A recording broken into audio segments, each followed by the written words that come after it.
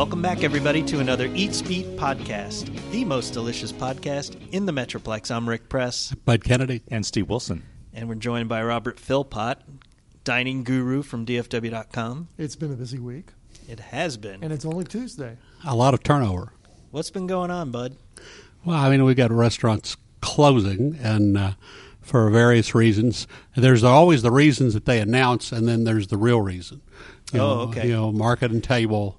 So we're going to let Robert tell us who closed, and then you'll tell us the real reason. I'll just say Market and Table and Vivo, both go down here within the first couple of days of the week, and the week's still young. Robert. Oh, and Market and Table was a restaurant that opened in the West 7th development in September. Market was the front of the restaurant. It was basically the hangout coffee bar where you can get breakfast, where you can get a grab-and-go meal, surrounded by apartments, and the theory being that people would come out of these apartments and get their grab-and-go meal or do the hangout thing. Table was more in the back, and it was more fine dining. The concept was a little odd, but when I gone there, I liked the restaurant. They blamed poor foot traffic. West 7th doesn't seem to be a place that has poor foot traffic, although in the morning I can see it, but at night you see plenty, and on Sunday afternoons, Saturday afternoons, you see plenty of foot traffic. Yeah, they put out a really nasty press release about how it's this wonderful genius concept that suffered due to very poor foot traffic and the lack of support. And Fred's has been around there for 66 years. There's been plenty of foot traffic. Sounds like you're the other restaurants have got. I mean, how many restaurants? I got a bone to pick. You're calling BS on that. Yeah, the whole deal, the whole story about it's just crazy. And how many restaurants have ever succeeded where they try to open and say, okay, people are going to come here in the morning and get coffee to go, but then they're going to come back at night and pay $45 for fine dining. How many restaurants have ever succeeded with that kind of a concept? Of course, Fred's is also, it's always very weird to talk about the West 7th area because you have the West 7th numeral TH development, and that's where you have 13 Pies, Crockett Mashed, Street. Crockett Street, basically. Yeah. And but every restaurant there has essentially been something else. They've turned over at least once. Across Faux Street, Terra's not. Across Faux Street, you have restaurants that are in the West 7th corridor. Faux Street but warehouses. They're not part of the West 7th development. And the rents in West 7th, I don't know the totals, but David Hollister, who closed Dagwood's Bar and Grill, or Fire Grill Tap on Faux Street because he lost an investor, told me that his rent on Faux Street was something like a third of what it would have been in West 7th. Yeah, the rents are sky high, But now every time there's a new mixed-use development like this, there's always a first generation of restaurants that goes in and goes out. It happened that way at Mockingbird Station. It happens that way at all these. It takes a few years for it to mature. And, Terra's made it, and 13 Pies has hung in there despite their ownership change. The restaurants have stuck it out, and some of them have done fairly well. Then you got the new ones like Robert, you pointed out, Mashed and Social House. They do good foot traffic. They do good business. Well, and I think part of that is because these are restaurants where it is just as much of a bar as a restaurant. Mashed puts an emphasis on their moonshine drinks. When I've gone in there, there's been a pretty good scene. Social House, they have an emphasis on beer as well as food. And if you go by on a Saturday or Sunday afternoon, their patio is packed. What the previous restaurant there, Brownstone, even though it had a big pedigree with Casey Thompson from Top Chef, I never saw that restaurant packed. Yeah, the food part of that never developed, although they had the pedigree, but they didn't carry it out with the food. Well, should we talk about the new restaurant on Crockett before we go on and talk about Vivo? Just to follow up on what you were saying about the rents in West 7th, particularly on that Crockett Street, that's a frequent refrain that you hear. They're just sky high. They're too expensive.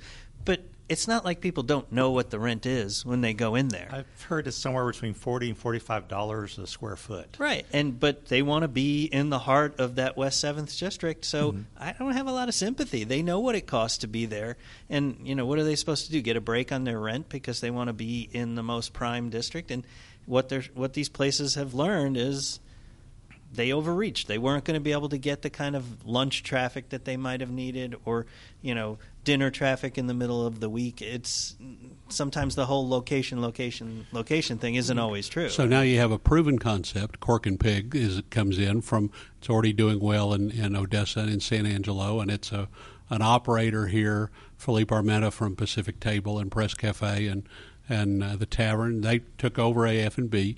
And Cork and Pig looks like it's going to do well. It's a little cheaper than AF&B was. The restaurant's been redecorated. It's lighter colors, and it has a little bit, just like his other restaurants, it has a little bit of everything. And I have not been by Cork and Pig yet. Andrew Martin, one of our fabulous restaurant contributors, happened to be there Saturday when they were open, even though I think it was unofficially open. And they had some Monday, Virginia Dahlback's famous cocktails and enjoyed them.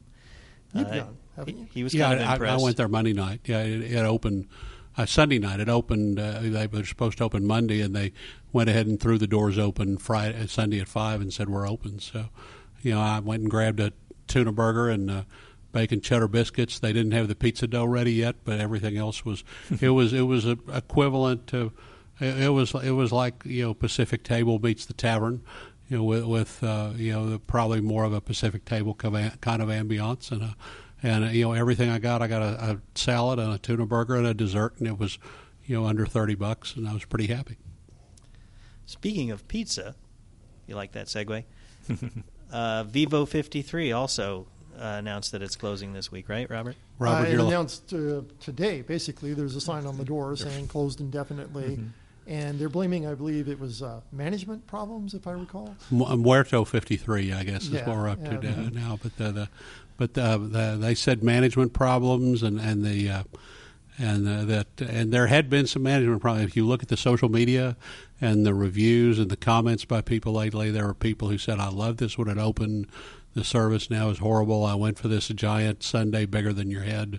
It was their new promotion, and it took us an hour to get here, and everything was fine except the ice cream tasted, just there. The people on social media, even the people who love the restaurant, had noticed the downturn. But Silent Steve is shedding a tear because he liked that place, right? I like their lunches. They changed their lunch menu recently, and it was actually a reasonable lunch price. They used to be a little high, but now they were like $10, including a drink, which was a decent price. Well, and I think Bud has pointed this out. This is one of the problems with the restaurant. It was open in February 2015, and yet it just never seemed to stop evolving. It kept on trying to find a groove.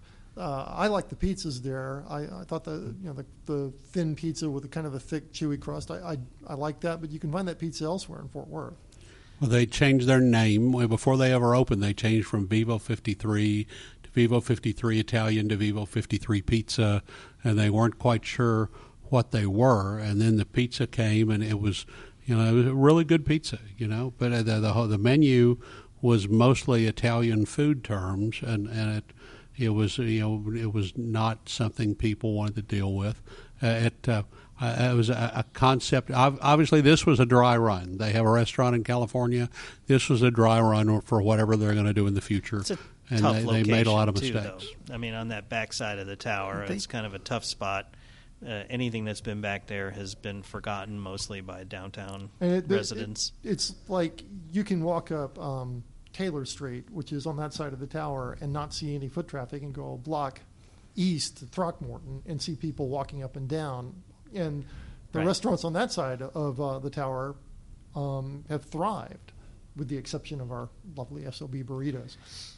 Yeah, that was just a bad idea, as Bud said so well the other time on previous podcasts. But I just think anybody who goes into that space is going to have a tough job of attracting customers unless the food is just off the charts good, which it wasn't necessarily at Vivo 53. The Vault had a popular bar crowd and enough of a night spot crowd, but didn't have the food or service to sustain what it was doing. this place had better food, but didn't develop as a late night bar crowd and didn't sustain the service level. Meanwhile, Cantina Laredo, which is just on the other side, is always crowded. Does really well. Whenever a Tex-Mex restaurant closes, we'll have a special podcast to it. We'll have like 18-point letters. Tex-Mex restaurant closes in Fort Worth, Texas, because it happens like once a year. And of course, you have a more established Italian restaurant, Taverna, that's just a block away, and it's also on the busy side of the street. And then Avanti just recently opened, and it's another Italian-themed restaurant. I don't think any of these three is spectacular, but it does seem to be kind of a glut of mid-price, moderately priced Italian restaurants within walking distance of one another. Well, one of the things about Fort Worth's food scene sort of evolving and getting more high profile is there's more people who want to come in and take their crack at it, but there's also going to be the survival of the fittest. There's going to be places that, as we're seeing, go down more quickly. They realize this isn't going to work. We were talking earlier about that cursed spot in the Montgomery Plaza. Steve was at King Crab, I think is what it's called, and there's taking bets on how much longer King Crab is going to be around. That would be the fourth or fifth restaurant to give it a go in that spot next to the Sushi Axiom, but probably not going to make it. Then, of course, Kin is now going to be a ramen shop, right, from Jesus Garcia. Right, and that seems to me, there's a Hanabi just down the street, and if they're spending that much money on rent, I can't see how that's going to work. But right. hopefully it will. I mean, because I like ramen. Robert also reported about Revolver Taco moving off of West 7th. They've had a long back and forth with their landlord about whether they should stay or should they go. Now they're moving into the Old Syrah place. The Old Syrah spot on Forest Park, which also doesn't have the greatest track record. And it's Syrah was I like Syrah a lot, but I think Bud was right. He said it really wasn't right for the neighborhood, and you have a lot more neighborhoody, walk-up, inexpensive restaurants right around it. You've got Tommy's and the Italian restaurant Macaluso's. Is that right? Macaluso's, yeah. People go there for Greek House. One of the better pizza and pasta, yeah. The neighborhood really owns that. It really takes a lot of possession of that little property at Forest Park and Park Hill, and it needs to be a drop-in Tuesday, Thursday night place. And that's true of a lot of the places along Magnolia, too. You see a lot less turnover there than you do on West 7th, for sure. Oh, I think that's a big thing because a lot of those Magnolia restaurants are owned by Southside residents or run by Southside residents, and the Southsiders will support their own. And they work together a lot, too. You will see the restaurateurs there actually helping each other out. Vance Martin, who worked at who runs Lily's Bistro. I was sitting outside Nonotada with my wife one night. We had a bottle of wine. We were waiting to get into Nonotada, which is just like 2 doors down from Lily's. Vance walked out, started talking to us, and he said, I'll bring you a couple of glasses so you can have the wine. Just bring them back to Lily's. And he said, we work together. We don't like to compete here. Well, in the usual bar, Nonotada would bring dinners and set them up in the usual, and things like that. And the biggest place to learn about Magnolia restaurants is on the Fairmount Neighborhood Facebook page. Oh, okay. Well, there is no Montgomery Plaza West 7th Neighborhood Facebook page where everybody just raves and gives and takes personal pride in the survival of those restaurants. And in that area, although you have condos, I think you've got a lot of renters, and they're not really invested in the neighborhood as much as these Southside residents who are actually owning their houses. There's also no chains really on Magnolia to speak of. I mean, Conde Rosa's the closest. Yeah, but that's a locally owned. I mean, and certainly the only location of that here in Fort Worth. And Heim is getting ready to come in over there. That ought to be interesting to see what happens there. Heim Barbecue they're very secretive about when their opening will be, but the workers in there say sometime within the next 2 to 3 weeks. I definitely see people going by and stalking and sticking their head in there to see what's going on with construction. There's definitely going to be there was a piece on the Guide Live about places that people line up, the top 10 places where people line up And I think Heim is definitely going to end up being one of those places. It's just impressive to see the smokers out back where they've put three really big smokers in and then a big box all around them to protect them from being stolen, and then big smoke retrieval equipment on top of that, so Fairmount doesn't become Smoke Mount. And it's going to be an impressive venture. And that's not far from Spiral Diner. Oh, that's Vegan right. restaurant, right? We don't want any smell of smoked barbecue over there. Travis told me he would have some vegetarian dishes on the menu, and he said he's pretty proud of the veggie sides he's going to have. Yeah, he's going to be a success. I'm not predicting anything bad there. That's going to be Boomtown. Any more openings and closings we should know about, Robert? Speaking of Magnolia, I checked out Bentley's, which is a new hot dog, crepes and craft coffee place this morning. Wow. And crepes and hot dogs. They opened yesterday, and the hot dog is they have a bent me hot dog, which is basically a banh mi take on a hot dog, and it was good and it was filling. And I often am disappointed with hot dogs because I think they're so small that you really don't get what you pay for. Right now, there's no place to sit in the place. They have a kind of a standing bar area. They said they're going to get stools in, but right now I kind of liked it. It's sort of an urban feel. You stand there, eat your hot dog. I had a book with me. Where is it on Magnolia? It's right next to Ellerby. It's just to the west of Ellerby. And they have a patio area that they haven't developed yet. They're still waiting for some approval from the city to get that done. And I know Carrie Crossair, Melt Ice Creams, has talked about the difficulty in working with the city. She's moving from Rosedale to Magnolia, and there's so many problems she's had with permits. So I feel like with the staff and the food, Bentley's is ready to go, but I wonder about opening before you've got seating. Getting it okay. Taco Heads had to negotiate with the city to have the taco cafe in the bar in the other building and join the two properties and all that. There are certain building rules that the city, sometimes restaurateurs don't quite know what they have to do to meet the permit. And it took Taco Heads like 3 or 4 months to get it all ironed out. And they basically had to close temporarily to meet the deadline. It took them, and also they needed support of the neighborhood association, which is very important. The neighborhood association likes Taco Heads and went to bat for them and said, "Will you help these people?" So I was in Bentley's at around noon, and there was a steady stream of customers in this.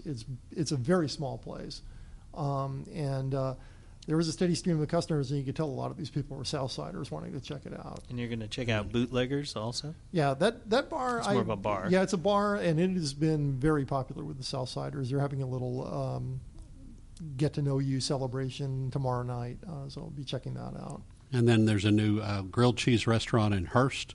It's an odd place for a new concept. It's in a new strip center behind the Quick Trip on Hearst Boulevard. When you turn off 820 on Texas 10, like you're going to Bell Helicopter on the old highway there's a new little strip center behind the QT, and there's a grilled cheese shop there called Grain and Dairy, and it has like 8 breads and 12 cheeses and 20 ingredients that you can put in your grilled cheese, and it's just a little counter service place.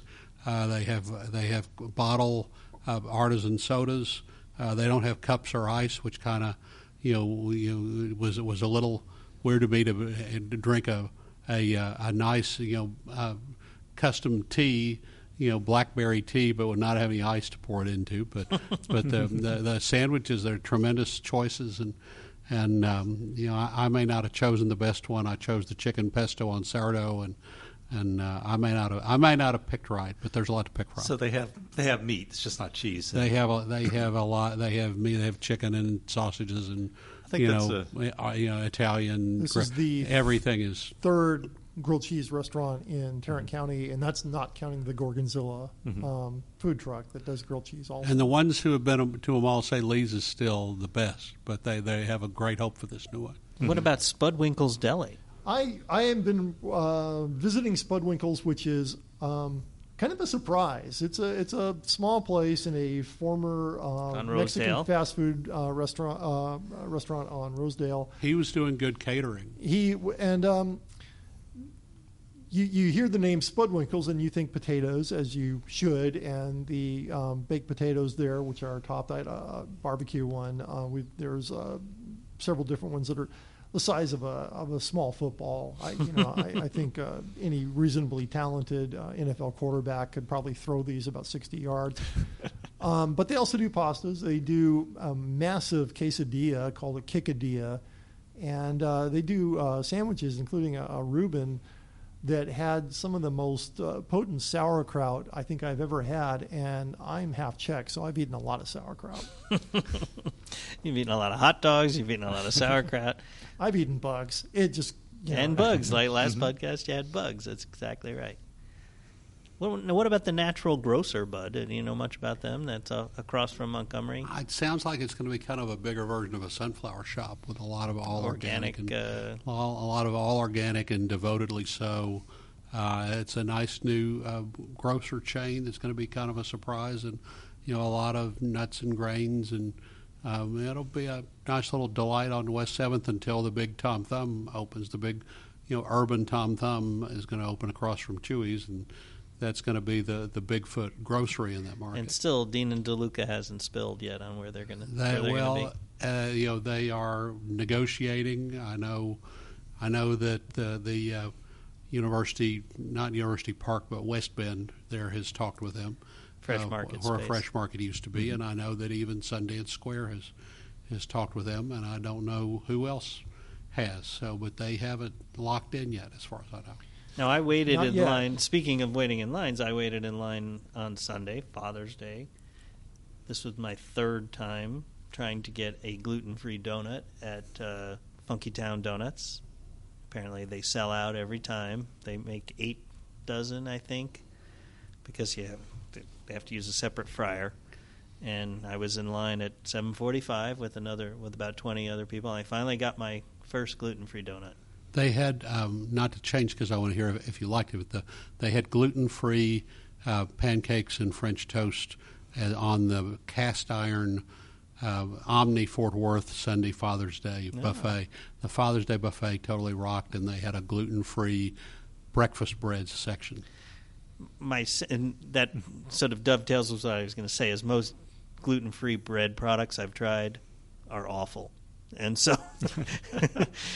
That said, the Funky Town Donuts were good. They were not as good as a gluten-filled donut, which, it didn't make me think I was going to wait in line every Sunday so I could get some gluten-free donuts. But for the fact that very few places, if any, offer gluten-free donuts, and they do it, and they also do it in interesting flavors. They had one that was called Hawaiian that had some toasted coconut, and they had a brambleberry. So, it's not just an afterthought. They're actually doing it pretty well. And very smartly, they're now limiting people to buying 6 gluten-free donuts, because I think enough people have hoarding. if people had the same going experience I did. It's like someone would come in and buy 2-3 dozen of them, and then the whole rest of the day people were showing up trying to get the gluten-free donuts, and they were out. So thankfully they're limiting them to 6, and so I got mine, and I was glad to say that they were good. They were solid.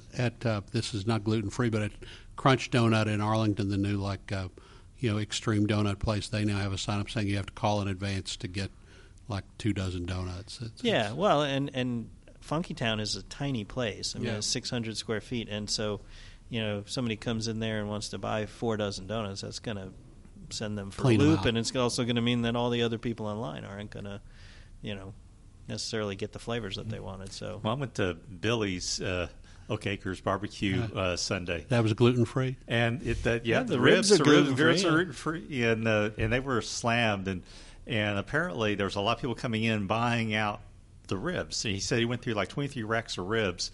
That was almost all to go, and they were people were buying out like 2 hours they were out. But Sunday is a good day to go there because when you get your food, because they close early on Sunday, and the sooner they run out of food, the sooner they close. So when you get your food, the portions are huge. The cooks are I mean, you're getting like a pulled pork sandwich that has double the amount of meat, you know. And because they want to close, you mean? because I was Billy was sitting at the table with me, and Susan got her pulled pork sandwich. We're looking at it and going like, "Oh my God, there's a whole pig on here!" And he looked at it. Yeah, they want to close early.